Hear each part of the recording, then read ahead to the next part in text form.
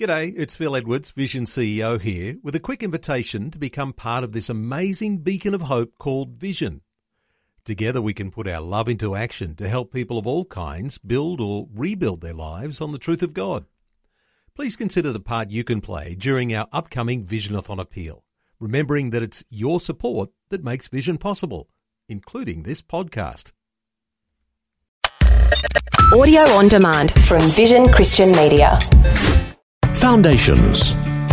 So yes, the gospel is a pearl of great price, and we should do whatever it takes, pay any price to have this relationship with God that He provides for us. Foundations. Understanding the Jewish foundations of our Christian faith with Robbo Robinson and Mandy Warby. Well, last time on Foundations, we were exploring clean things coming from unclean things, something that only God can do. I guess with man it is impossible. But God chose the Jewish people to be a very distinct race, and they were given a specific task to fulfill on the world stage. So how does the application of clean and unclean relate to the Jews? We looked last time at how the pearl, we look at the oyster being unclean and how the pearl is grown or develops from a tiny little irritation that becomes this item of great value. And we looked at how we actually fulfill this picture that as this unclean, we are unclean, this little irritant. We come to faith in Christ and we're like this irritant in the pearl, which is in the oyster, which is like the world. It's unclean. And in this little pressure cooker, so to speak, we become refined and we gain value because He transforms us and He makes us into something of this great value, like a pearl. But it's a lot more than that. Have you ever seen those maps of the world? And it's not a globe. It's like somebody has taken a globe and they've cut the map and then they flatten the entire map out. You see this flat image of the world. If you did that and you went, which is the country right in the very centre of that map, it's actually the nation of Israel. Israel as a nation, this tiny weeny little speck of dirt in the context of the rest of the world, is right at the heart of the nations. It's right in the middle. And in that particular region of the world, it is dangerous. That might be an understatement. Yes. It's a really dangerous neighbourhood on the globe. On the one side of Israel, they have the Mediterranean Sea. Have you ever looked up the meaning of the word Mediterranean? No. You never have, because you never thought you needed to. No, I didn't ever think so. Didn't think so. The actual meaning of the word Mediterranean means, and it's got nothing to do with the Lord of the Rings, means Middle Earth, or the middle of the earth. It's kind of from a Latin word, medi or medius, means the middle, and terra is land. So it's this middle land within the scope of the globe.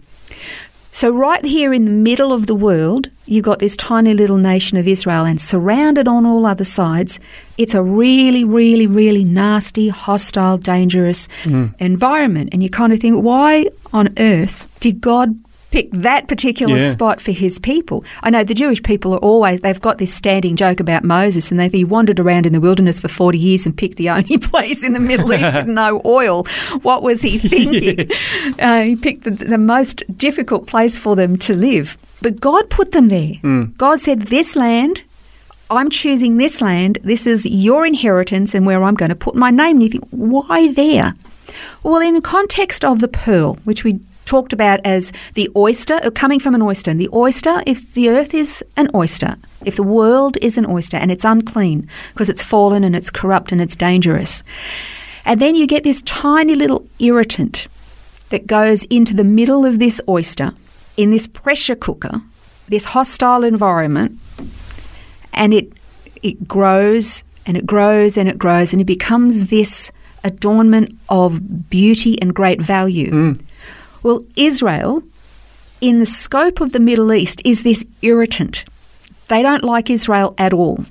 And yet in this hostile environment, this pressure cooker, Israel is like a jewel, the centre of the world. And God called this people to be a light to the nations, and that the temple would ultimately be a place of worship for all nations. They were to be this light so that the rest of the world would understand how God wanted to have a relationship with human beings, his human creation. They rebelled against him from the start, so he chose this particular people, not because they were better, not because they're perfect, far from it, just because that's what he decided to do. And in Psalm 23 verse 5, this kind of takes on some new significance. It's a messianic psalm, but as we know, there's so many depths and levels in Scripture. Psalm 23:5 says, "And God," this is you, God, "prepare a table before me in the presence of my enemies." And God has set this table, this extraordinary land, right in the heart of the centre of the world in a hostile environment, and he's established his people there.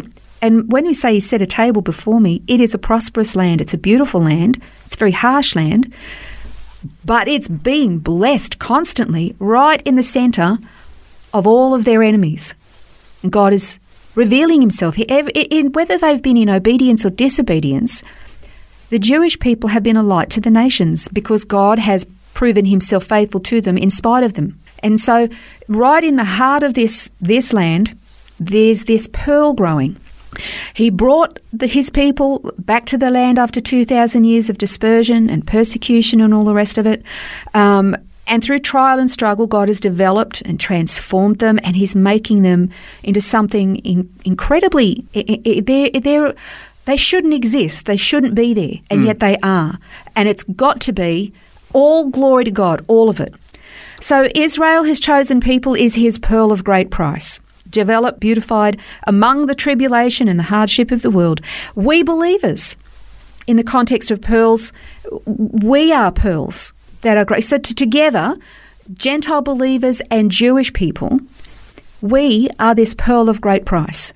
But who paid the price? What price was it? God paid an extraordinary price. He paid it when he sent his son. You know, it broke God's heart to send his son. Jesus paid the most extreme price when he gave his own life. Yeah. So when we read this parable, Matthew 13, 45 to 46, the kingdom of heaven is like a merchant seeking fine pearls. And upon finding the one pearl of great value, he went and sold all that he had and he bought it. So the parable is definitely, most certainly, means that a person hears the gospel and he realises its eternal value and he's prepared to give up his entire life, family, fortune, job, whatever. He'll give everything up for this eternal security. That's absolutely true. But when you look at the fact that the pearl comes from something non-kosher, something unclean, you can understand this deeper and richer application as well. The parable is not only appropriate for Gentiles to come to faith in Christ and join God's family as adopted children, it's also encompassing the role of his chosen people and the role and their influence in the world. So yes, the gospel is a pearl of great price, and we should do whatever it takes, pay any price to have this relationship with God that he provides for us. But it is also that we, this irritant in an unclean world, are purified and become this valuable treasure in God's hands. And as this treasure, these pearls, he actually paid this great price to win us over and to purchase us, along with his Jewish people, even in their unbelief. I'm not saying they're saved without Christ. I'm not saying that.